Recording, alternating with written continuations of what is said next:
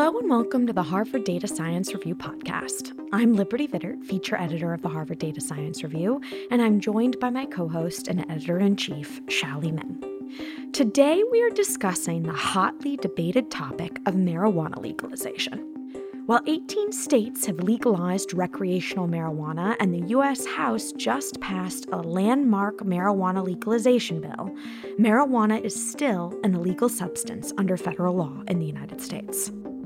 Surprisingly, it hasn't always been illegal.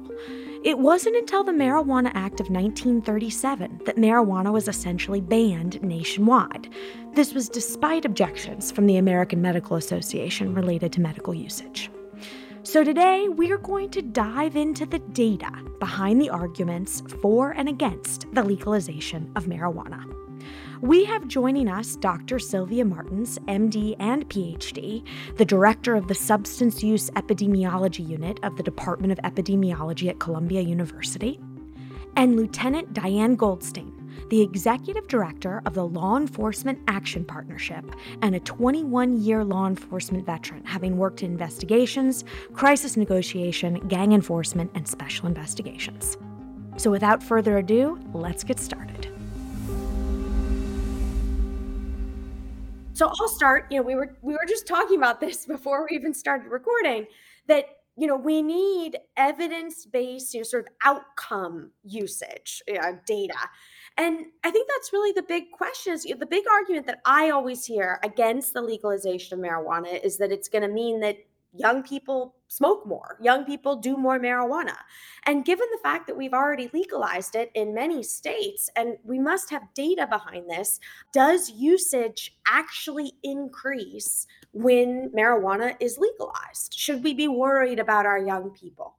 So we have evidence-based data showing that after medical legalization, we don't see increases in usage among adolescents. And that is based upon research conducted by our research team here at Columbia and research conducted by several other research teams. There is even like a review paper showing that there wasn't an increase. Of course, we see like in the whole country, there was up until 2017 an increase in marijuana use among youth and adolescents, but that has been flat for the past few years, independent of whether a state has legalized or not. We also did like some research now following states that have legalized cannabis for recreational purposes for adults ages 21 and older.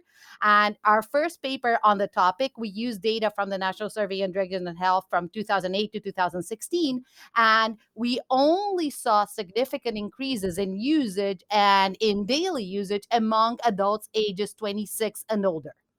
I want to pause on this, and I'm sorry to interrupt you. I just want to understand this really clearly. So people over the age of 26 are smoking more, and that was a study from 2008 to 2016. The first state that was legalized was in what? 2012, Colorado and Washington legalized in 2012. So you're looking at 2008 to 2012 versus 2012 to 2016. I just want to make sure I understand that. Yeah, so what we're doing is we're not comparing oranges to apples. So of course, like if we compare like states that legalize versus states that did not legalize, we might see a difference. But what we think is a correct comparison is let's compare the states that legalize cannabis either for medical or recreational purposes pre and post legalization. So we get a period pre-legalization and a period post-legalization. So that's what we did. Like we looked at the prevalence 4 years before and then the prevalence 4 years after, and now we have data up to 2019. And we only saw the increase like among adults. Yeah. And I'd like to jump in on that from the policy perspective, because I think one of the things that has been lost in this conversation around the use of cannabis, marijuana in particular, has been that once we destigmatized the use and it became legal, there's been a lot of adults who are using in a responsible fashion that is not leading to substance use disorder. And so, I think it's so important when we think about how policy hits the ground is we have to ask how we link the criminal justice system with public health measures. And I think it's been lost is that we've been using a harsh, harmful criminal justice intervention to try to prevent people from engaging in public health harms potentially. And so we need to link the sanctity of life and reducing morbidity and mortality with the use of all drugs in law enforcement, but not use the harsh system because it actually makes things worse.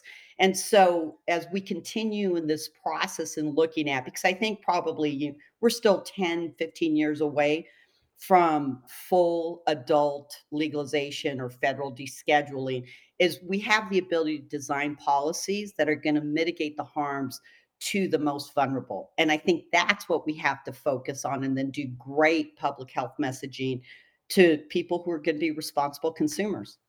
But that actually leads to a really interesting and important data science question, right? Because as Diana, you just mentioned, there's stigmatization, and before it's legalized, people may not want to report they were using. Because Sylvia, you mentioned that you were using survey data, and I do quite a bit of surveys. I know how people tend to not respond, right? 2016 election is a great example. So how do we know what are the research methodology here to ensure the increase is the real increase, not just the report increase, because people now feel more free to report. Of course, like with every survey data, there might be a possibility of selection bias or reporting bias, but the findings that we have are based on data from the National Survey on Drugs and Health, where they don't see evidence of that.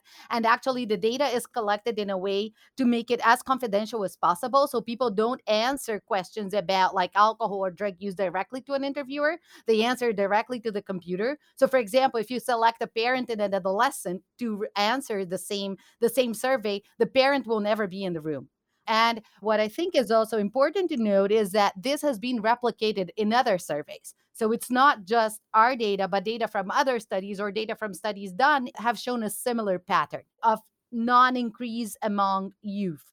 Is there any evidence that marijuana leads to, I mean, a gateway drug? Like that's the whole, that's what we always heard in high school. Is there any evidence or data to back that? So that is controversial. So I'll give you an example. In certain neighborhoods in Baltimore, the first drug kids are exposed to is heroin. And they don't use alcohol or marijuana. That's the first drug because it also depends on availability.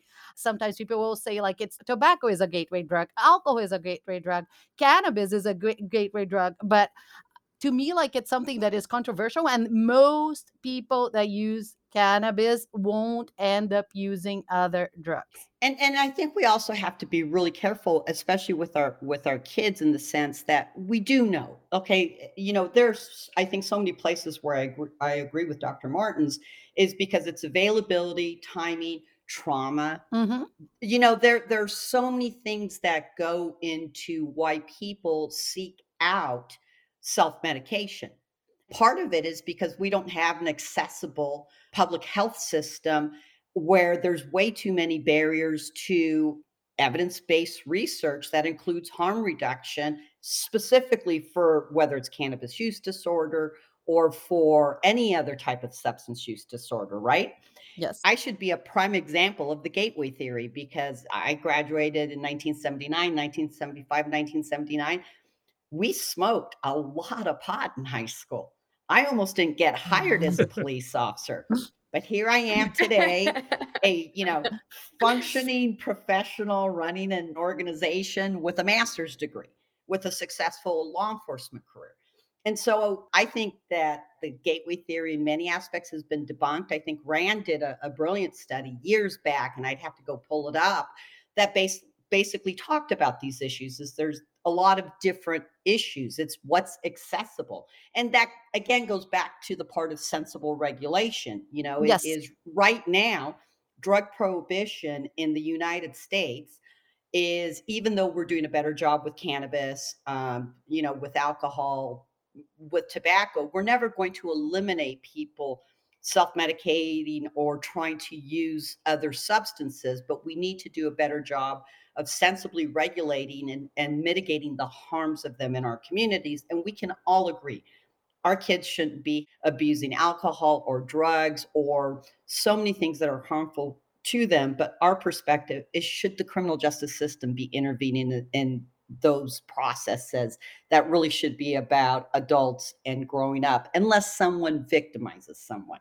And that's when law enforcement should get involved. Yeah, no, I absolutely agree with Lieutenant Goldstein. And also, like, it should be noted that, like, some of the states that have legalized cannabis for recreational purposes, they are now using their tax revenue to support several social programs. Mhm. So, for example, Alaska uses funds to support currently and formerly incarcerated people. Oregon is now distributing revenue of the cannabis taxation to mental health and treatment programs, to public schools and law enforcement. And I absolutely agree that there will always be a subpopulation that will be self-medicating, that if they had access to treatment, like especially now with the pandemic, like how many kids are anxious, how many kids are depressed and don't have access to the right provider. You mentioned revenue. Now, that's another big argument, right? The whole idea of this can bring significant, revenue to states and potentially to the country.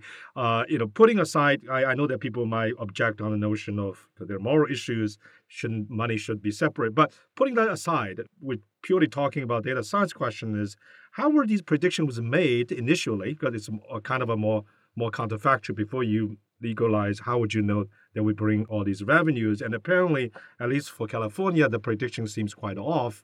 And so, how can we get reliable data, particularly moving forward? Can I talk about some of the issues with California? Because I Sure. was one of the people that I was a spokesperson for Proposition 64. And Proposition 64 was the law to It's legalize. the California legalization. And our perspective and focus on that was harmful law enforcement criminal interventions. But one of the things that was always very, very concerning for me, and I said this during the campaign, is in order to get that ballot measure passed, there was a significant compromise that was made that has led to the propping up of the illicit market. And I think what we also have to go back and take a look at is, there's this fallacy that we as legalizers said that we would completely eliminate the illicit market and eliminate criminal activity forever and ever. And that's just bunk. Okay. There's not one person who's ever worked on drug policy campaign who has ever said that, because we understand the human nature. We still have people who are moonshiners, yet alcohol prohibition was eliminated how far back? The intent of our drug policies should be to mitigate the harms of drugs and to reduce crime. We are never going to eliminate crime, period, simple, end of story. But there are things that prop up the illicit market. Overtaxation, Yes. which California has clearly done. Overregulation. They need to reduce barriers to entry into the system. They don't have enough licensing. And I'm going to blame it on the legislators, really dating back to 1996, because I was a police officer when medical marijuana was passed in California in 1996. They had 20 years to sensibly regulate medical marijuana, and they did not do it until 2016. Wow. And what that did in California is it allowed the gray market to evolve, which has then made it incredibly difficult for law enforcement to go in, whether in a civil and administrative capacity, and eliminate that gray market. Currently, there's, I think, a bill proposed to eliminate the cannabis grow tax that they have, which would help reduce the barriers. And there's licensing issues. They need to license more people. But the biggest compromise California made that I would suggest other states should never do is they allowed local control. And so there are organizations out there that basically are working to maintain the status quo of prohibition. So they go into local municipalities and prop up banning the sales of whether it's a medical or an adult system. And that contributes to what's going on in California too. So it's complex. So the projections were accurate, I think. if in fact California legislators would have taken care of all these other regulatory issues, but instead they regulated like plutonium. Just to build upon that, like whatever happened in California doesn't need to happen in other states. So, for example, New York, that now just recently legalized cannabis for recreational purposes, is trying to do a completely different approach. Even though, like, it hasn't yet issued licenses to recreational cannabis dispensaries, if you ride the subway here, there are already like campaigns targeted to the population and regarding adult responsible cannabis use. It's Yep. called cannabisconversations.org, and you see them like on Instagram, you see them at this in the subway, you see them on the internet, and I think a large proportion of the population is exposed to that. The other thing is that there is variation, like, so even though California might be overtaxing cannabis, and then of course the illegal market will continue there, other states are proposing like such high taxes. So taxation on cannabis varies between like 20 and 20%, depending on the state. Also, like if we look at another example in Canada, they also tax cannabis there. And some people still also report that they get their cannabis from illegal sources, not just from legal sources.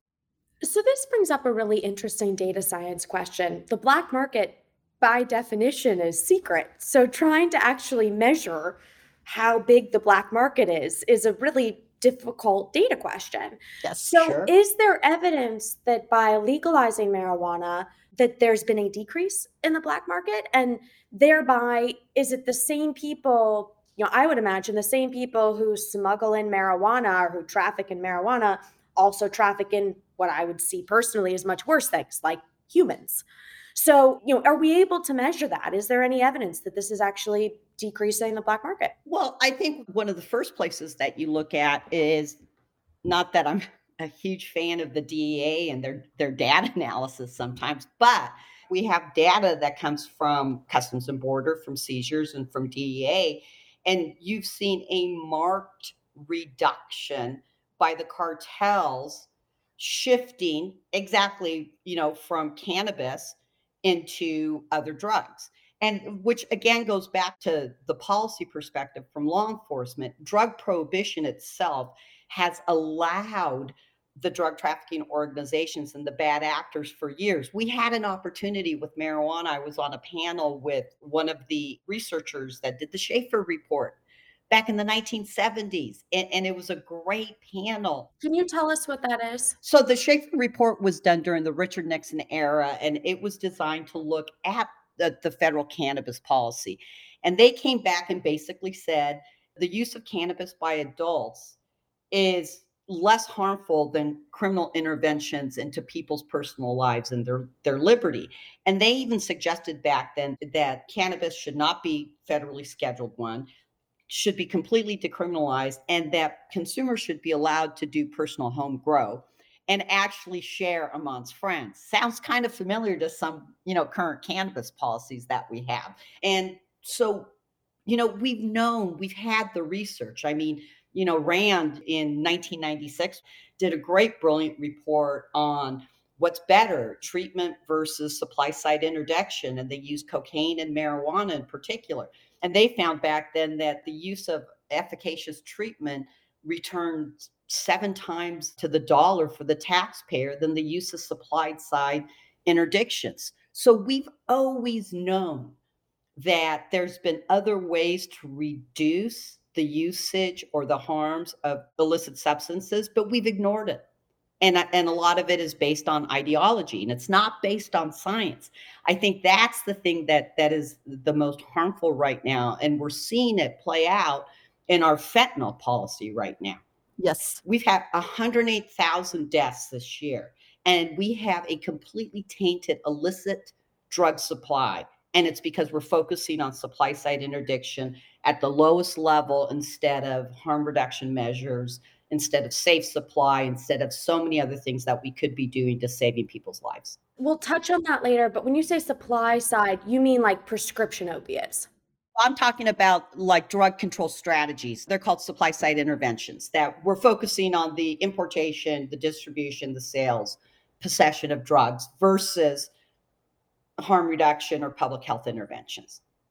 So here's another, study question, and I know this also has been, argument being used, which is will legalization increase or decrease the crime itself?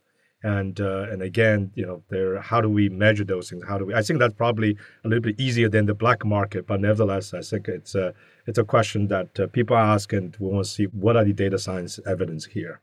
Yeah, so the data out there shows that there's mixed evidence on whether medical cannabis legalization impacted crime. So some studies suggest no significant relationship between medical cannabis legalization and crime, while other studies find reductions in crime. So one example is one study in California that showed that medical cannabis laws reduced violent and property crime by 20%.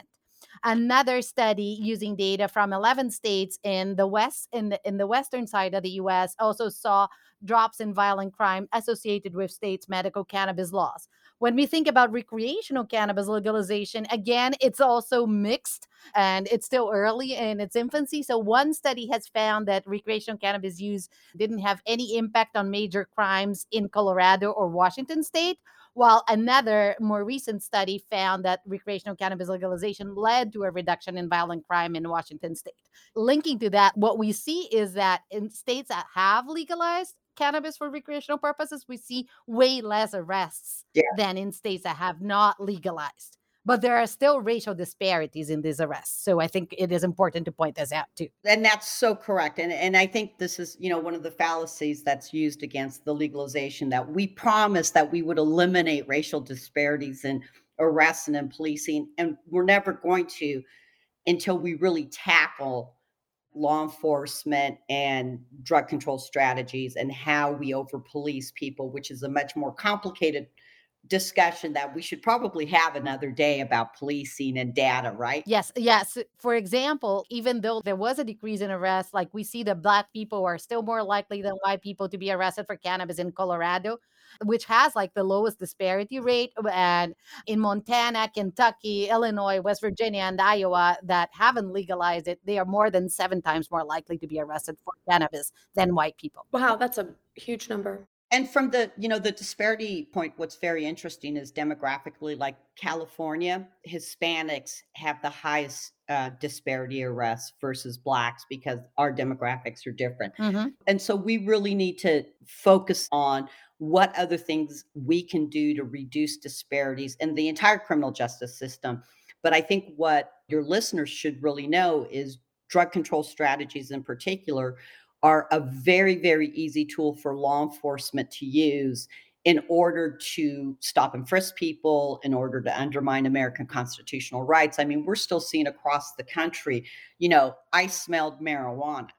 And so that was their excuse to stop people. And so, our organization really feels that one of the key ways that we can reduce the footprint of policing is by changing our drug laws and to regulate policing powers so they concentrate on the things that we should be doing, which is the reduction of violent crime, the investigation of property crime. There's other things instead of just needlessly stopping and frisking people for a substance that is legal in some aspects in the majority of our states, whether it's medical or adult consumption.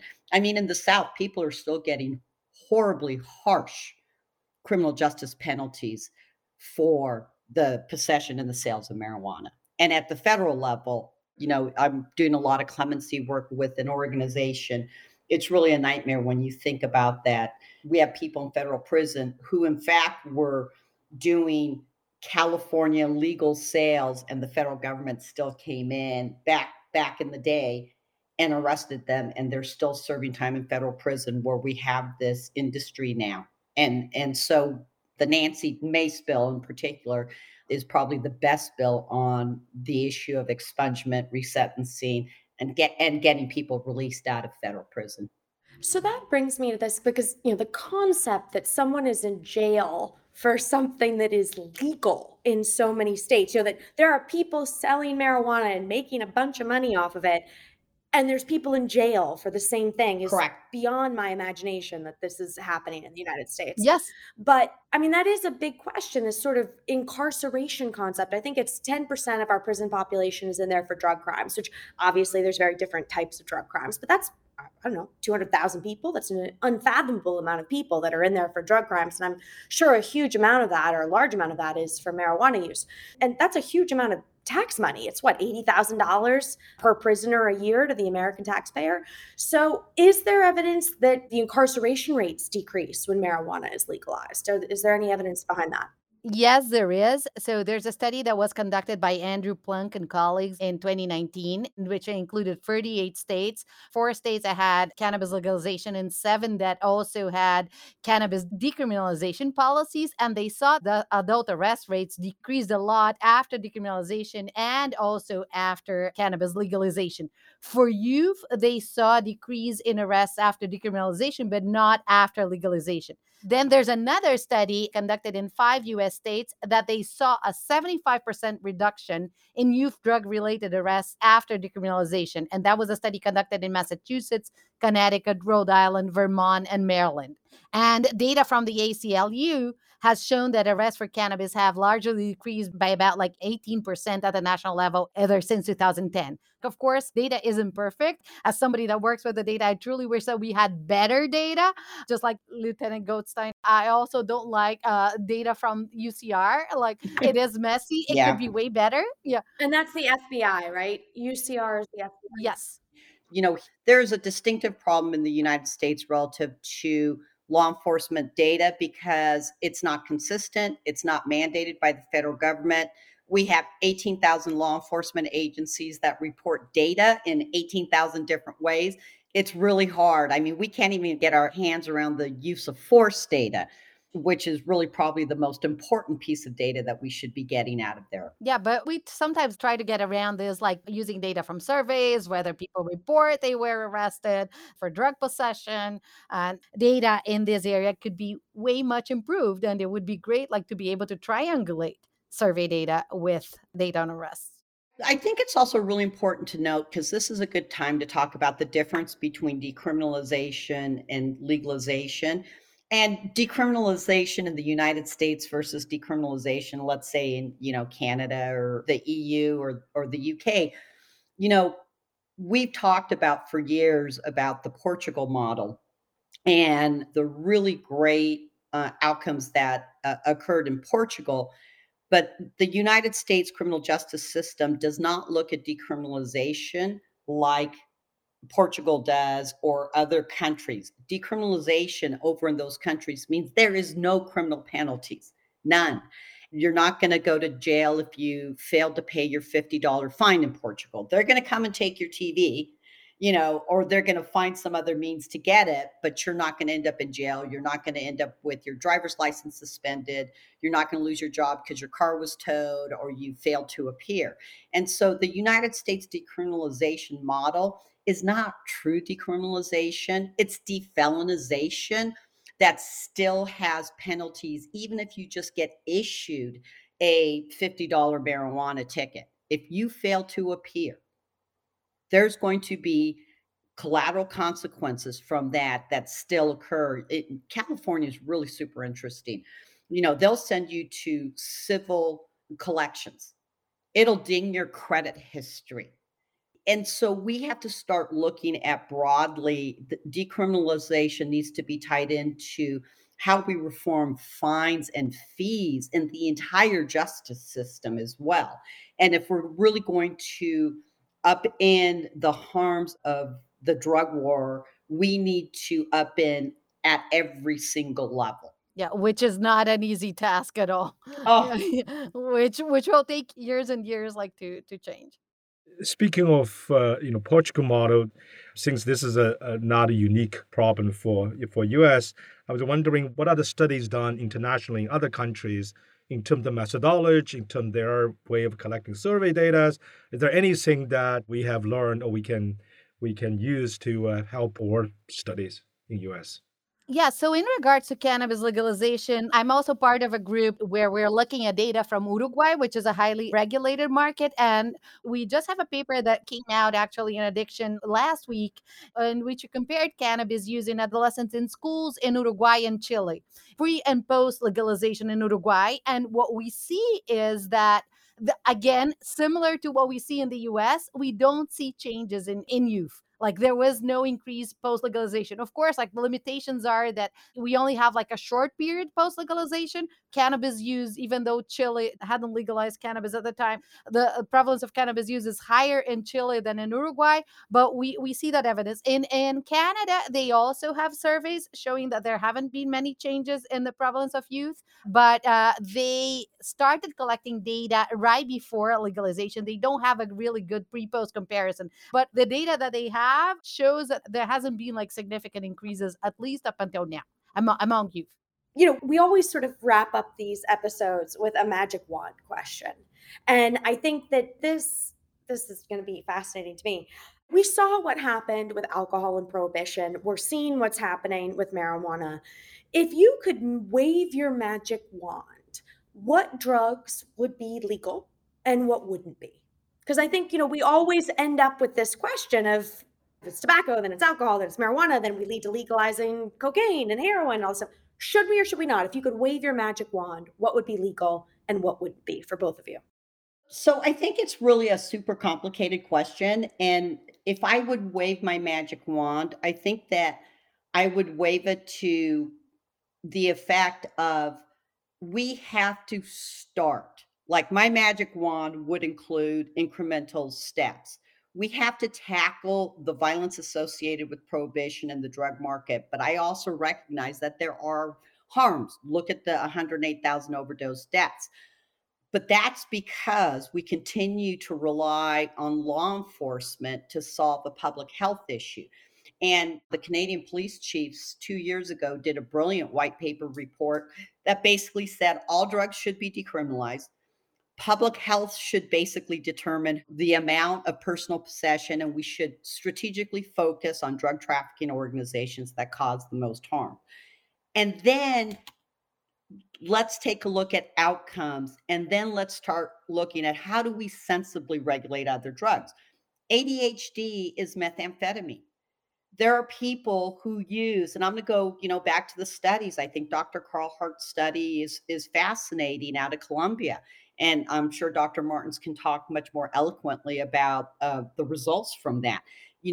We focus our resources on the 80 to 90% of the people that don't suffer from any type of substance use disorder.